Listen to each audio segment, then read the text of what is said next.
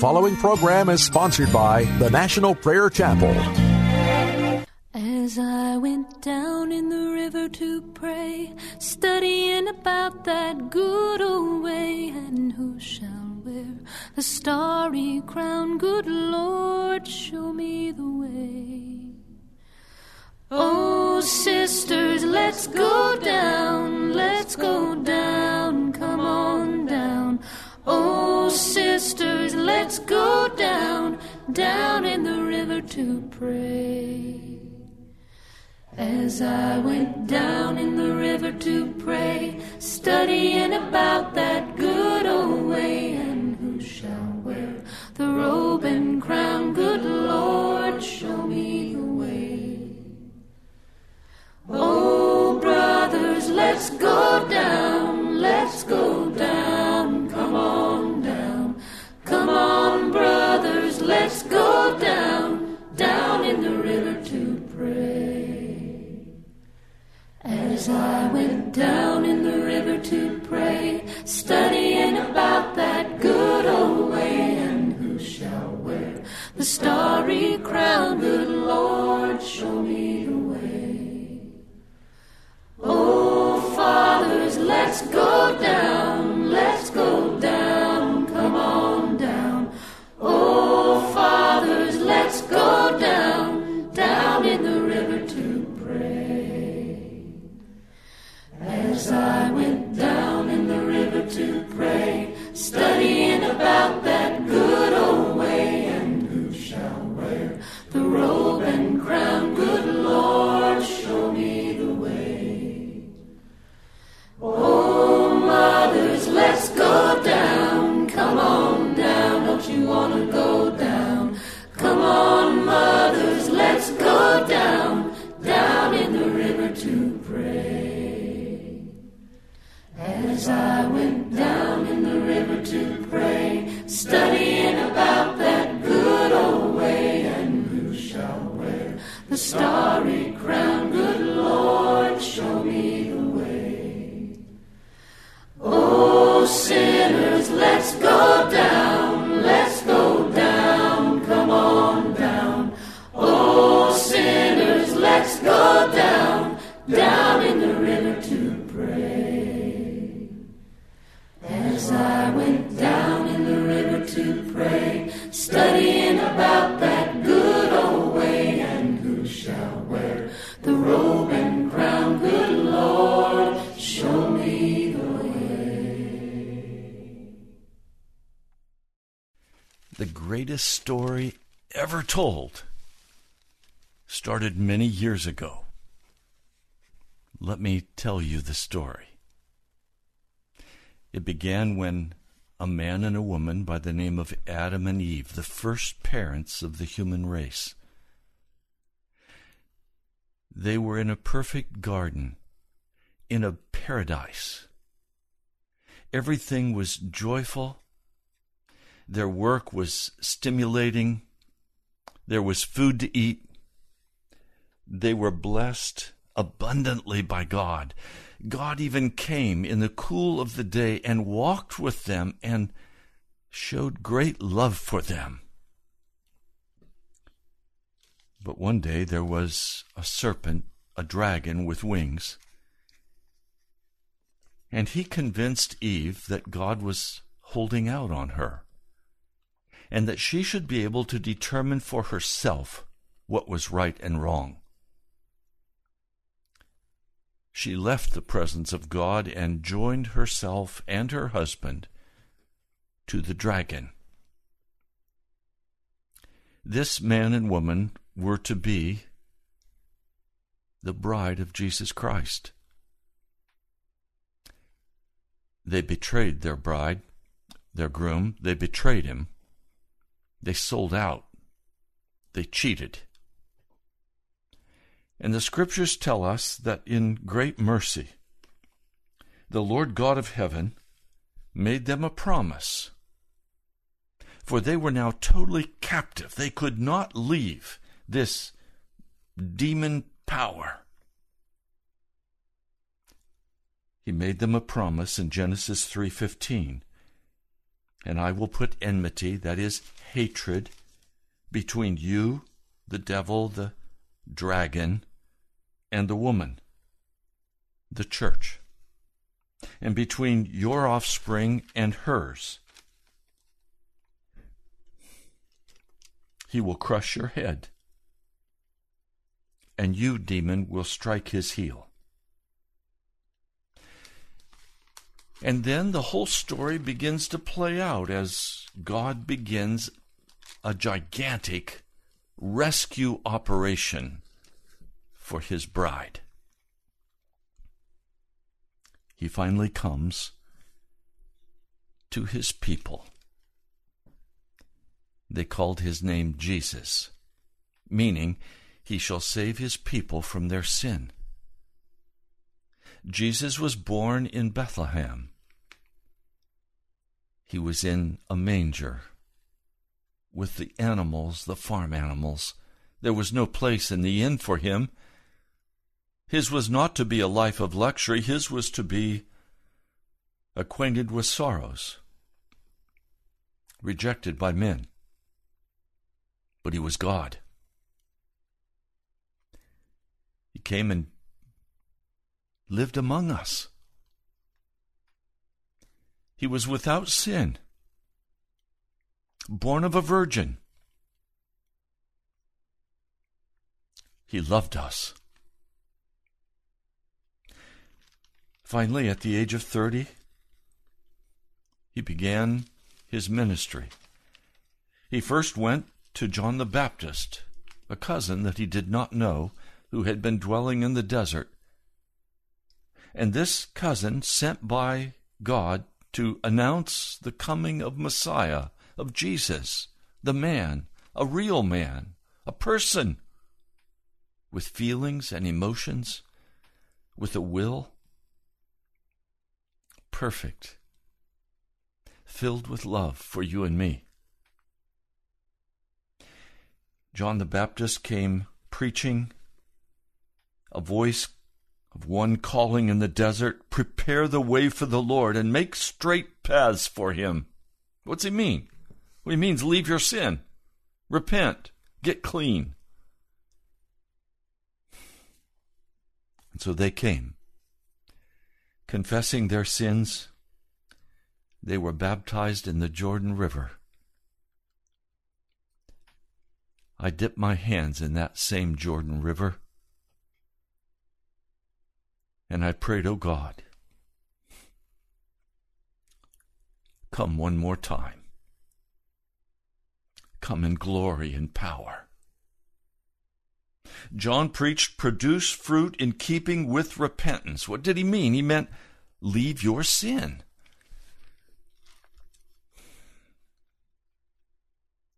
But it was only going to be the blood of Jesus Christ shed at that cross that gave men and women the power to leave their sin. So Jesus comes out of the desert where he has been tempted by the devil, and the devil failed. Jesus won every round with Satan. Jesus came preaching, and his message was very simple. Repent, for the kingdom of heaven is near. What did he mean? He meant kingdom of heaven, meaning the divine authority of God is ready to be exercised over every person's life, over your life. That's the kingdom of heaven. Repent. What does he mean? He means leave your sin. Leave all of your sin. Don't hold on to any of it. Now, this is called the gospel. Gospel means good news. The good news is that Jesus comes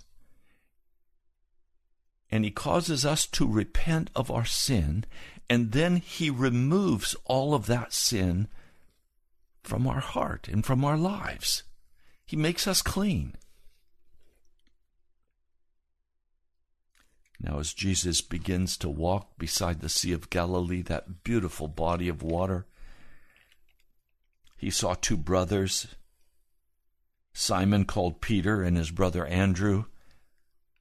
They were disciples of John the Baptist. And he invited them to follow him. He called other men. And soon there were 12 disciples following Jesus. He went up on that grassy knoll. I was there a short time ago, and today that whole area is covered by banana trees. That's where Jesus sat when it was all grass. And the crowd gathered, and he spoke what is called the Sermon on the Mount. It is the fullest sermon we have in the Scriptures, the Sermon on the Mount. Now, Jesus said some very interesting things in that Sermon on the Mount. He began by saying, "Blessed are the poor in spirit, for theirs is the kingdom of heaven." Well, what did he mean? He meant, if you're willing to recognize that you have no power to leave your sin, I'll give you that power. I'll set you free. That's great news. Now, he also said, and I urge you to read Matthew 5, 6, and 7. He also said, "Not everyone who says to me, 'Lord, Lord,' will enter the kingdom of heaven."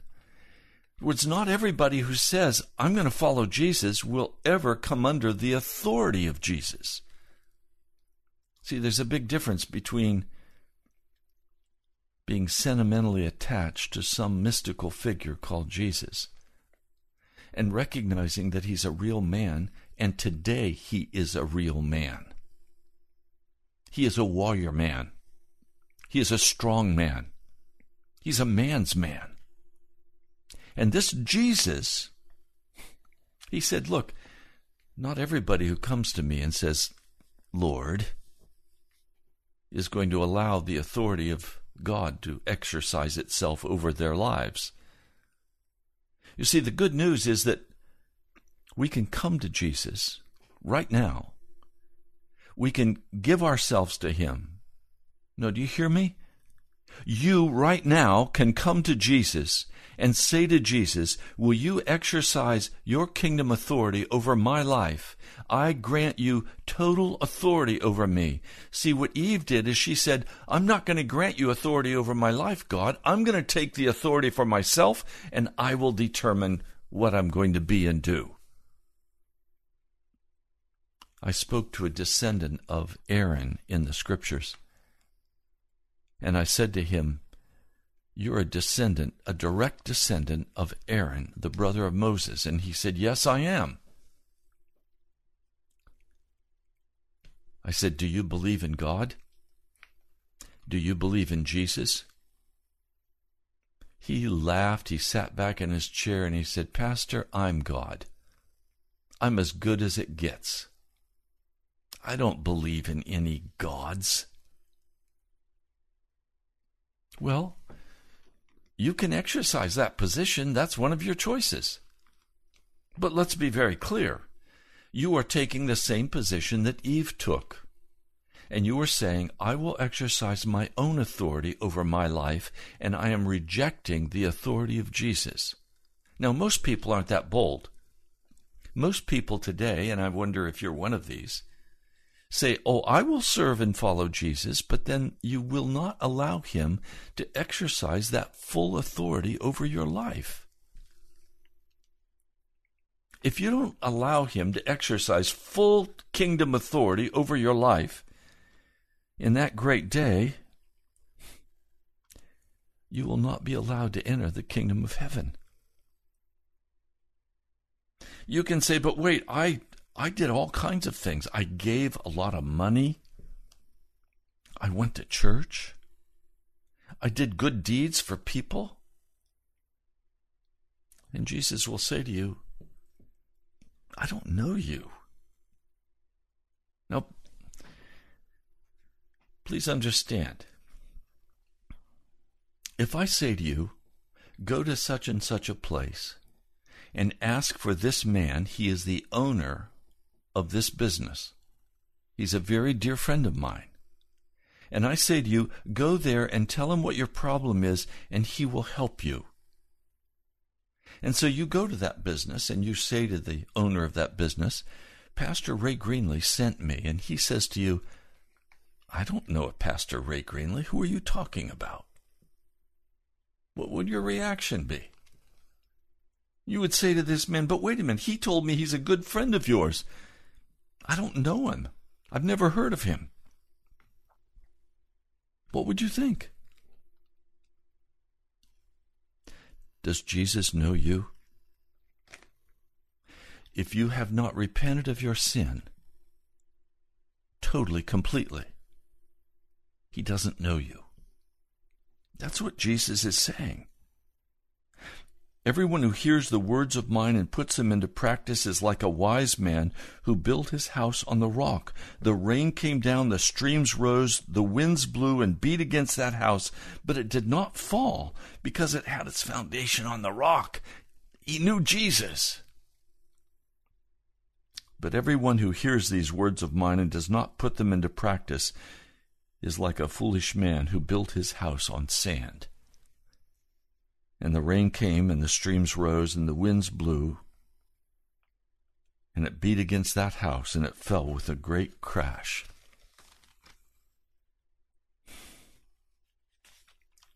I don't want your house to crash. I don't want that to happen to you.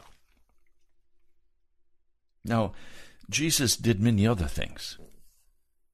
All through the scriptures of his story, you'll find that Jesus had people coming to him who were in desperate trouble. A man came to him with leprosy. He knelt before him. I'm sure he said what he had to say by law, unclean, unclean, while he covered his mouth.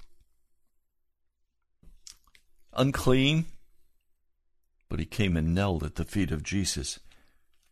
Now, no one would touch a leper because they didn't want to contract leprosy. It was very contagious.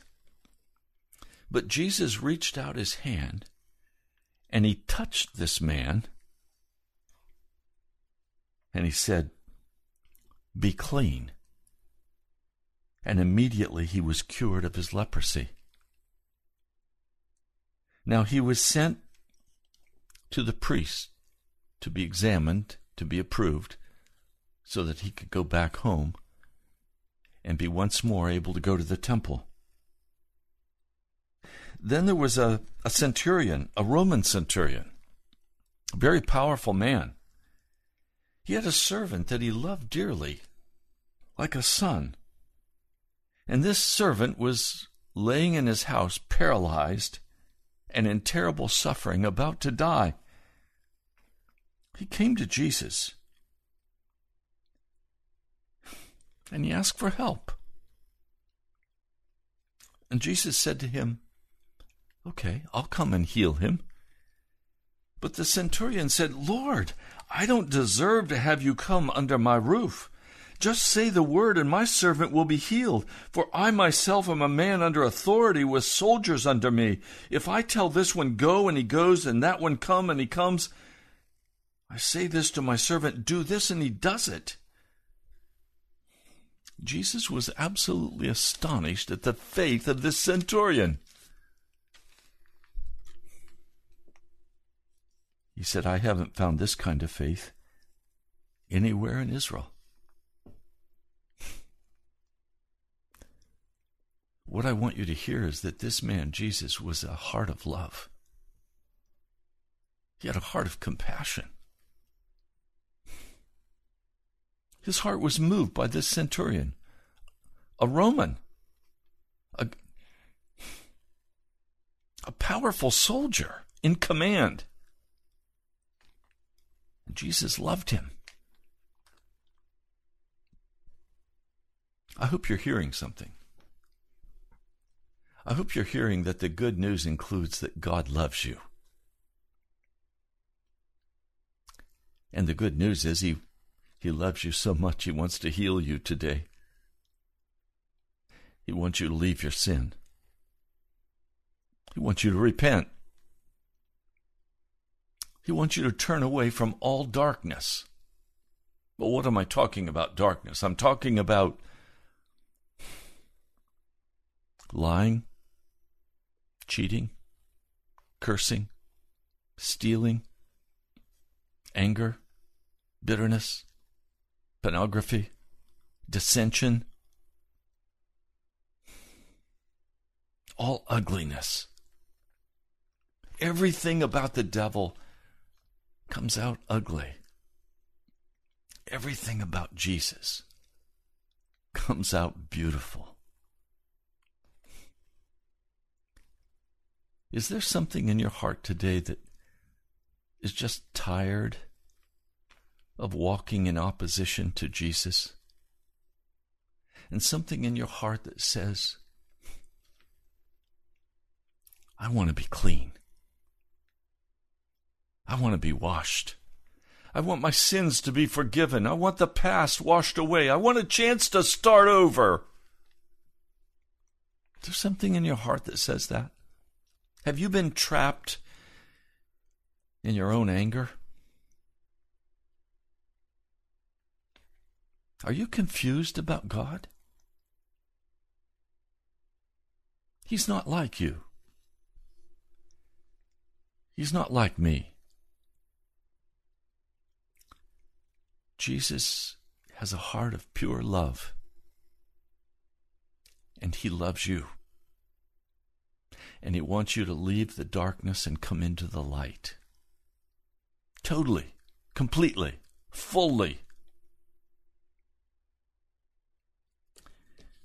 Well, the centurion's servant was healed at that very hour. The disciples were following him, and he said, let's get in the boat. Let's go to the other side. So they all got in the boat, and Jesus has been ministering a long time, and he's very tired, so he lays down. Immediately he's sound asleep, and suddenly a ferocious storm comes on the lake. The wind and the waves were so high, they began to sweep over the gunwales of the boat. They began to sink the boat. And the disciples are panicked. They're fishermen. They know this lake, and they know they can die out there. And they're bailing, and they're trying to get the water out of the boat, but the waves keep crashing over the boat, and it's filling up, and they are in desperate danger. Jesus is still sound asleep. They go and wake him. Now, these were not big boats. I've seen a boat that was preserved in the mud of the Sea of Galilee from the time of Jesus, a fisher boat, not a big boat. They woke Jesus up. And they said, Lord, save us, we're going to drown. He replied, consider this, he's just waking up. How are you when you just wake up? Are you cognizant of what's going on? Oh, Jesus was. He said, you of little faith, why are you so afraid? See, there was no safer place in the universe than in that little boat with Jesus. There's every evidence that boat was going to sink, but there is no possibility of that boat sinking. I suspect today that some of you are in a boat and it's sinking. And you don't know how you're going to survive. Emotionally, physically, spiritually, you're panicked. What am I going to do? Wake Jesus up. How do you wake Jesus up? You call upon his name. They called upon his name. They woke him up. Why are you so afraid? Then he stood up in the boat. The boat's rocking back and forth. He's in danger of being tossed overboard. But he stands up. And he rebukes the wind and the waves, and suddenly it is totally calm.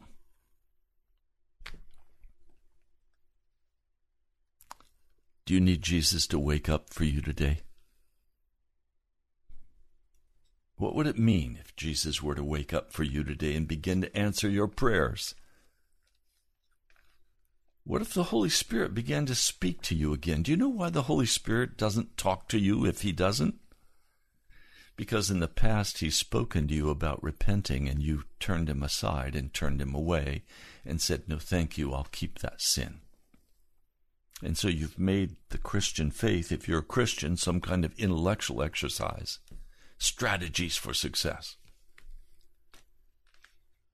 sentimental inspiration. But Jesus is real. And we've got to get to him, to the person, Jesus. Today we call Matthew, Mark, Luke, and John the Gospels of Jesus. But in the day of Jesus, after his resurrection, they called the literal words of Jesus Christ the Gospel. The story of Jesus was the Gospel.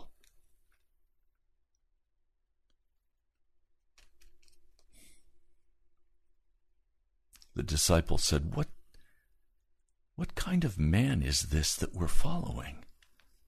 They were astonished. They were saved. They were delivered. And this man was completely paralyzed, and he was dying. They couldn't get him on the stretcher through the door of the house because the place was so packed out. So they went up on the flat roof and began to dig right down through the roof, removing the tiles.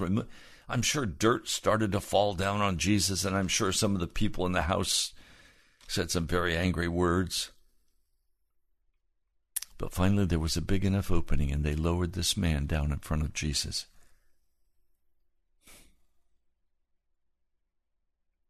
Now it's interesting. They lower him down in front of Jesus. And Jesus says, son, your sins are forgiven. Oh, wait a minute, he's paralyzed. Oh, he's paralyzed with sin.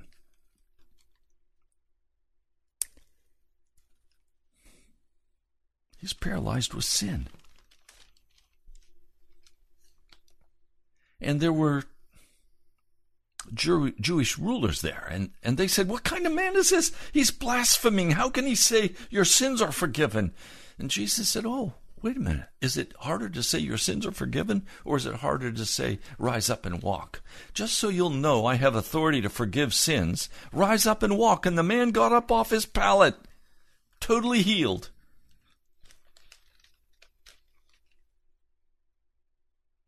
I want you to hear today, Jesus has the power to forgive your sins and to heal your body. That's the good news.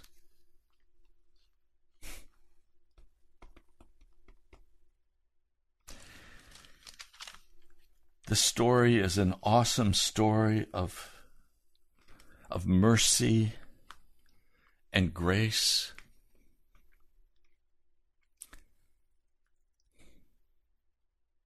You know, I'm so heavy of heart today because it seems to me that everyone is so lost. Almost everyone I meet is lost. What do I mean they're lost? I mean, they will not submit themselves to the authority of Jesus. Oh, they go to church even, but they don't submit themselves to the authority of Jesus. Instead, they continue to say, like Eve did, look, I'll decide for myself what is right and wrong. And surely Jesus would not be against my having this pleasure in my life, would he? And besides, I'm addicted to this pleasure. I can't give it up. You're saying that to the King of Kings and Lord of Lords who came to deliver you, to set you free, who even shed his blood for you? Really?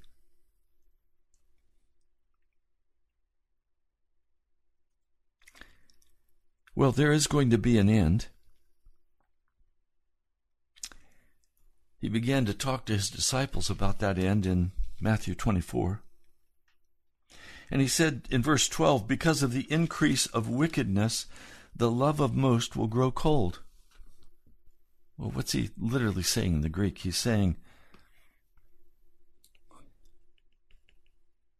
to grow cold in the Greek means to have a gentle breeze blowing over your life that cools your adder, that cools your passion, that cools your feeling, that cools your desire for Jesus. Until finally you're cold of heart.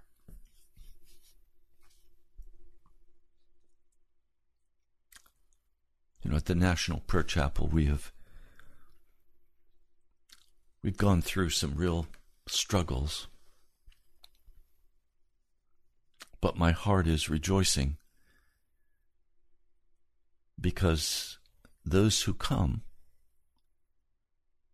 have made a full commitment to be under the authority of Jesus,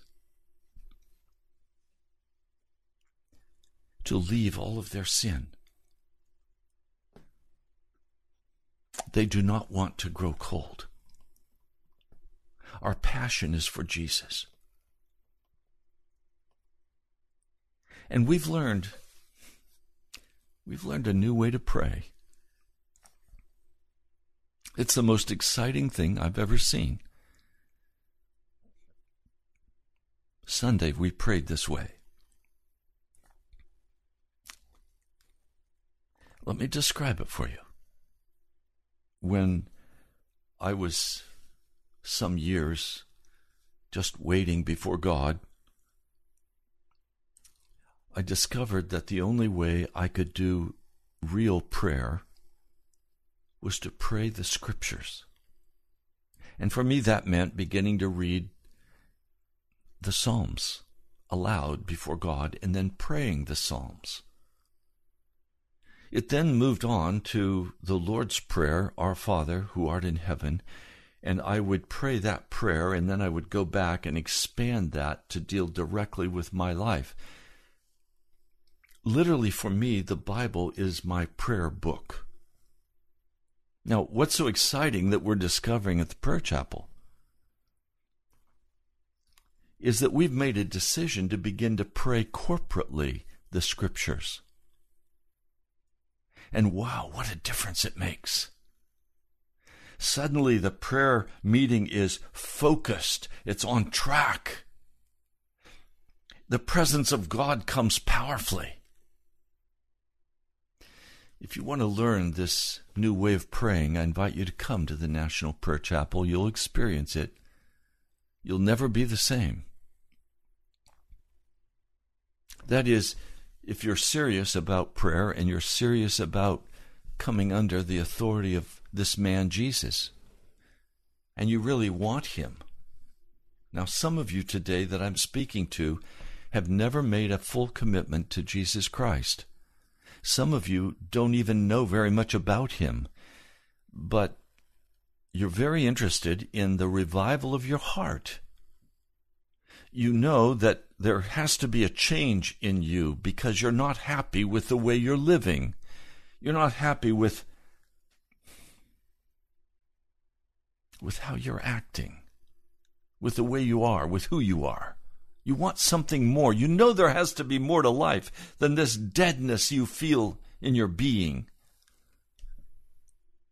You may be tired of the drugs or the pornography, or you may be tired of the lying and the cheating and the cursing. You may be tired of just living angry. You want something different. Well, I'm particularly interested in you because the Holy Spirit is moving now to win you to Jesus. He doesn't want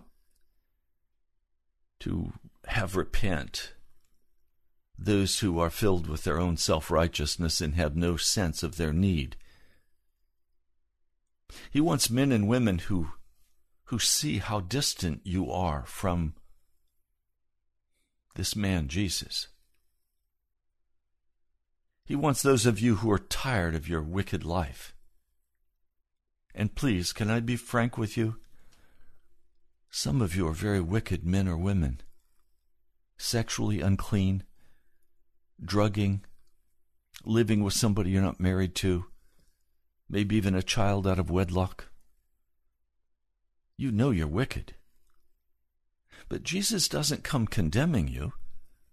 He comes to you with compassion and love and mercy, and he says, I love you. I'd like to wash you and clean you. I'd like to change your life so that you can be joyful and happy and productive. Jesus wants you. Now the tough question is, do you want Jesus? And frankly, you may say, no, I don't want Jesus, but I want to be free.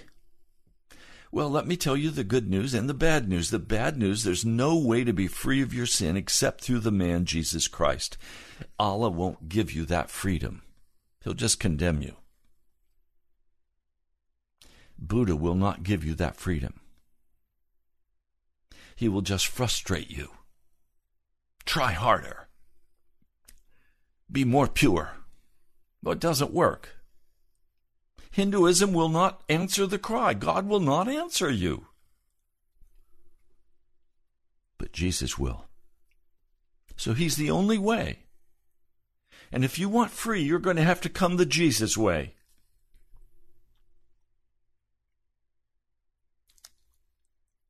Now, Jesus,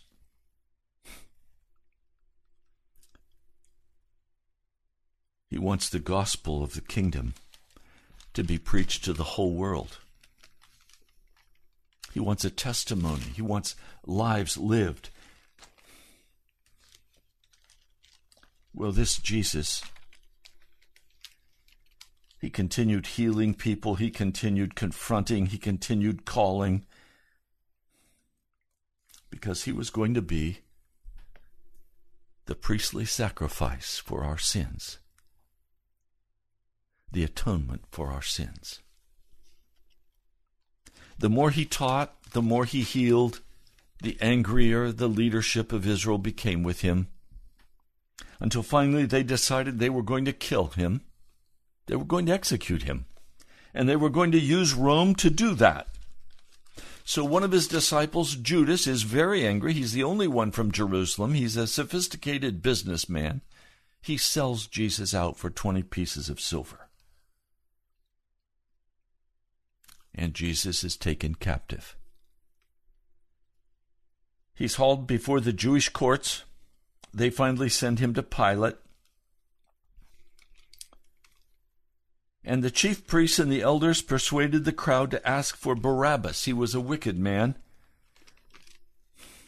He was a murderer, coarse and ugly.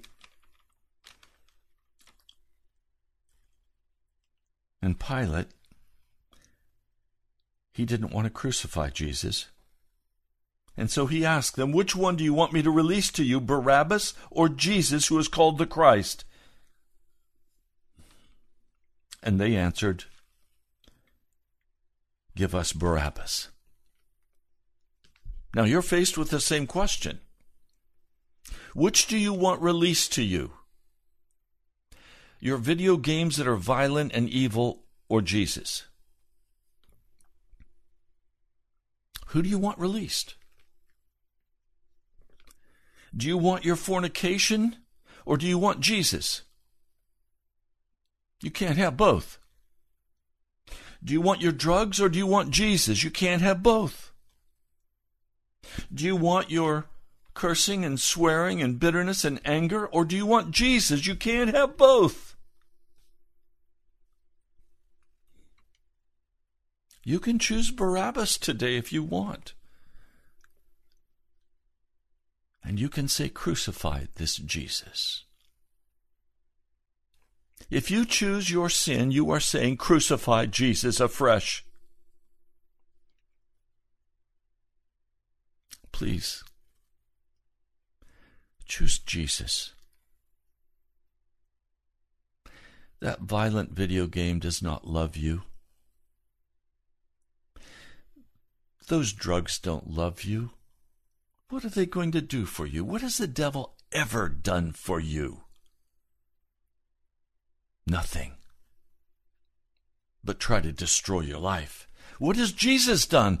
He's always called you to peace and love and joy, to be clean by his blood. Well, they chose Barabbas and they cried out, crucify him. And Pilate said, well, what crime has he committed? And all they would do is shout, crucify him. This was the innocent Son of God. This was the creator of the universe. And they said, let his blood be on us and on our children. And then Jesus was flogged. He was beaten bitterly. His back was ripped to pieces. The most painful flogging a man can endure.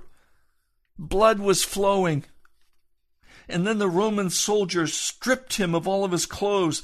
They put a scarlet robe on him. They twisted together a crown of thorns, and they put it on his head, this innocent head. And they beat him with rods on his head and drove those spikes into his skull. They spit on him. They punched him. They scorned him. They bowed before him in scorn.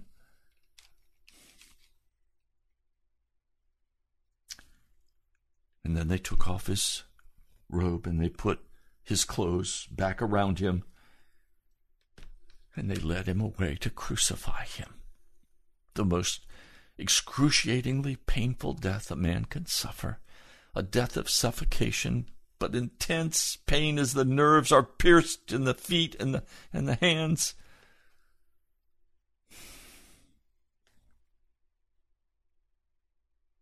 They came to Golgotha.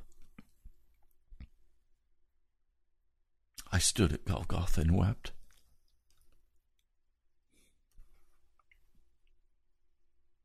They nailed him to that cross. And then they lifted it up and dropped it into that hole, causing him intense agony. And then those around that were crying, crucify him, scorned him, saying, if you're the Son of God, come on down. Prove to us. 3:00 in the afternoon, darkness came over all of the land.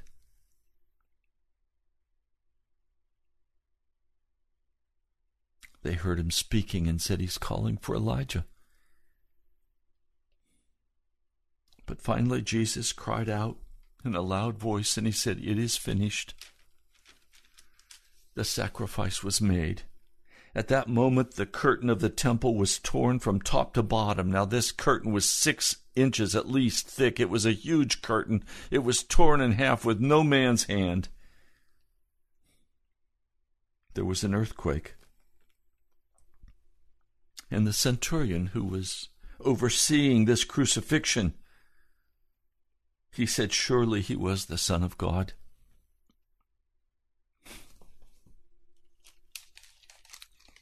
He was placed in a tomb.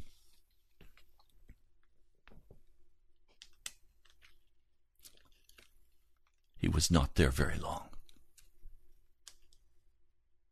That was Friday.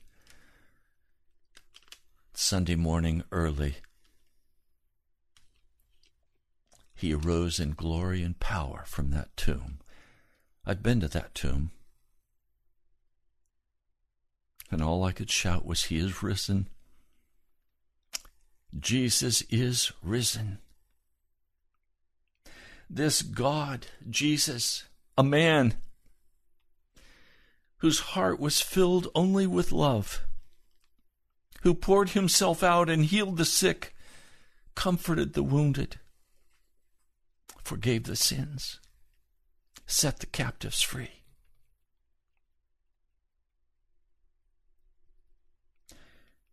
There was a violent earthquake that morning.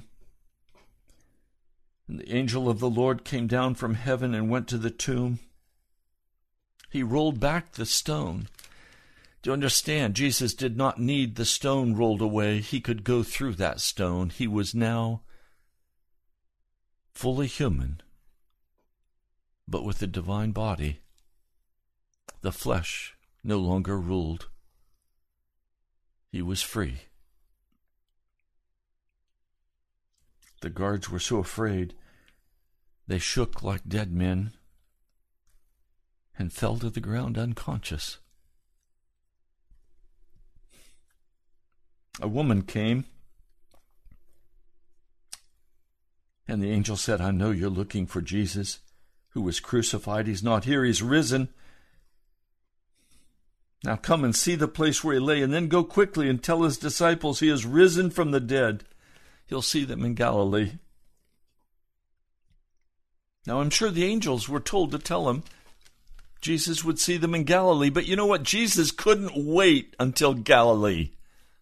He loved his disciples. He loved his people. He wanted them with him.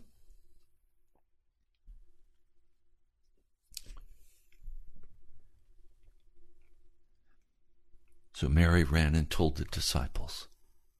They couldn't believe it. They were astonished. Jesus was risen. We do not serve a Jesus who is in the grave. Not like Muhammad, not like Buddha. We serve a Jesus who is alive, and he loves you. And he wants you to serve him. That means he wants you to leave the work of darkness. He wants you to leave the sin of your life. He wants you to walk away from wickedness, from darkness. And my heart is so heavy today, as I said earlier, because almost every person I meet is lost, even those who call themselves Christians. How can I say that? Because they don't know Jesus. And they've not left their sin. Oh, they know information about Jesus perhaps, but they have not left their sin, so they don't know Jesus, the person, the man, the God. If you don't leave your sin, you don't know Jesus. To know Jesus is to leave your sin. The good news of the gospel is that you are empowered by Jesus to leave your sin, because no wickedness can enter into heaven. You can't be in Jesus and in sin. And Jesus wants to come and dwell in you by his Holy Spirit. He wants you to obey everything that he's commanded. He wants to set you free.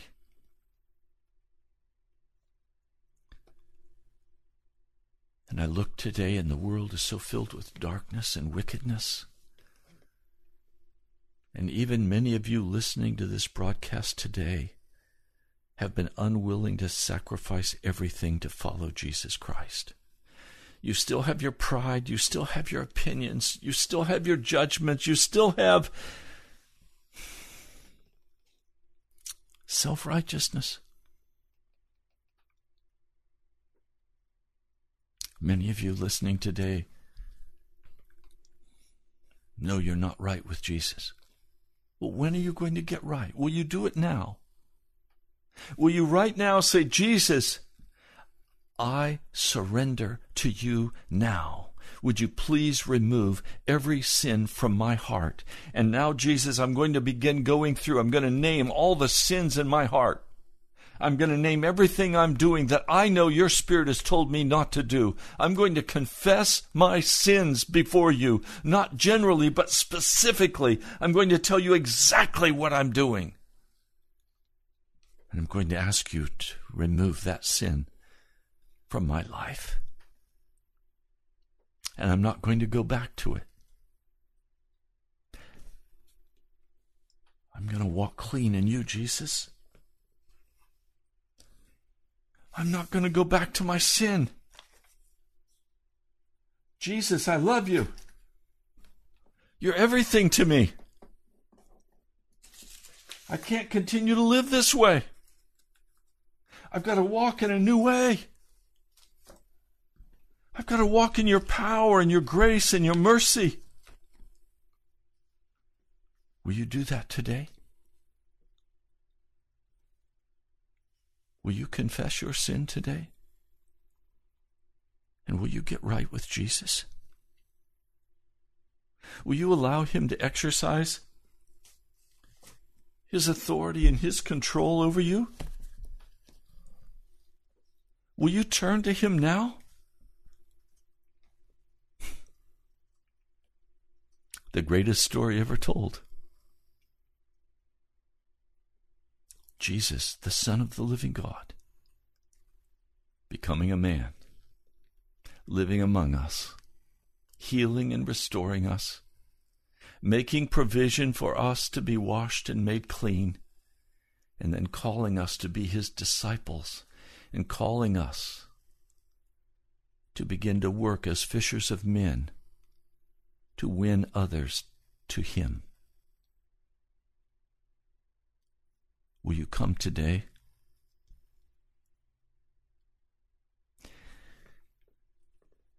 I want to invite you,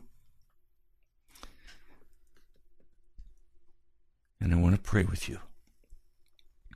Lord Jesus, my heart is so stirred today by your love and your mercy, your grace, your willingness to set us free, to wash us and make us clean, that we could start over.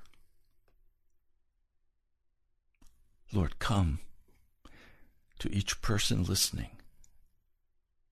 Lord, no more games, no more pretend, no more choosing our own way. Lord, it's your way. I pray in your holy name. Amen. This is the last day of July, and we are still $1,165 short of being able to cover July's radio cost. Would you be willing to help? Would you pray about what God wants you to do? What your part is? You can go to our webpage, nationalprayerchapel.com. You can click on donate and you can give by credit card. Or you can write to us at the National Prayer Chapel. Go to the webpage and there you'll find our address. God loves you. And he's calling you. Will you repent today and be set free right now? God bless you. I'll talk to you soon. And to present you blameless.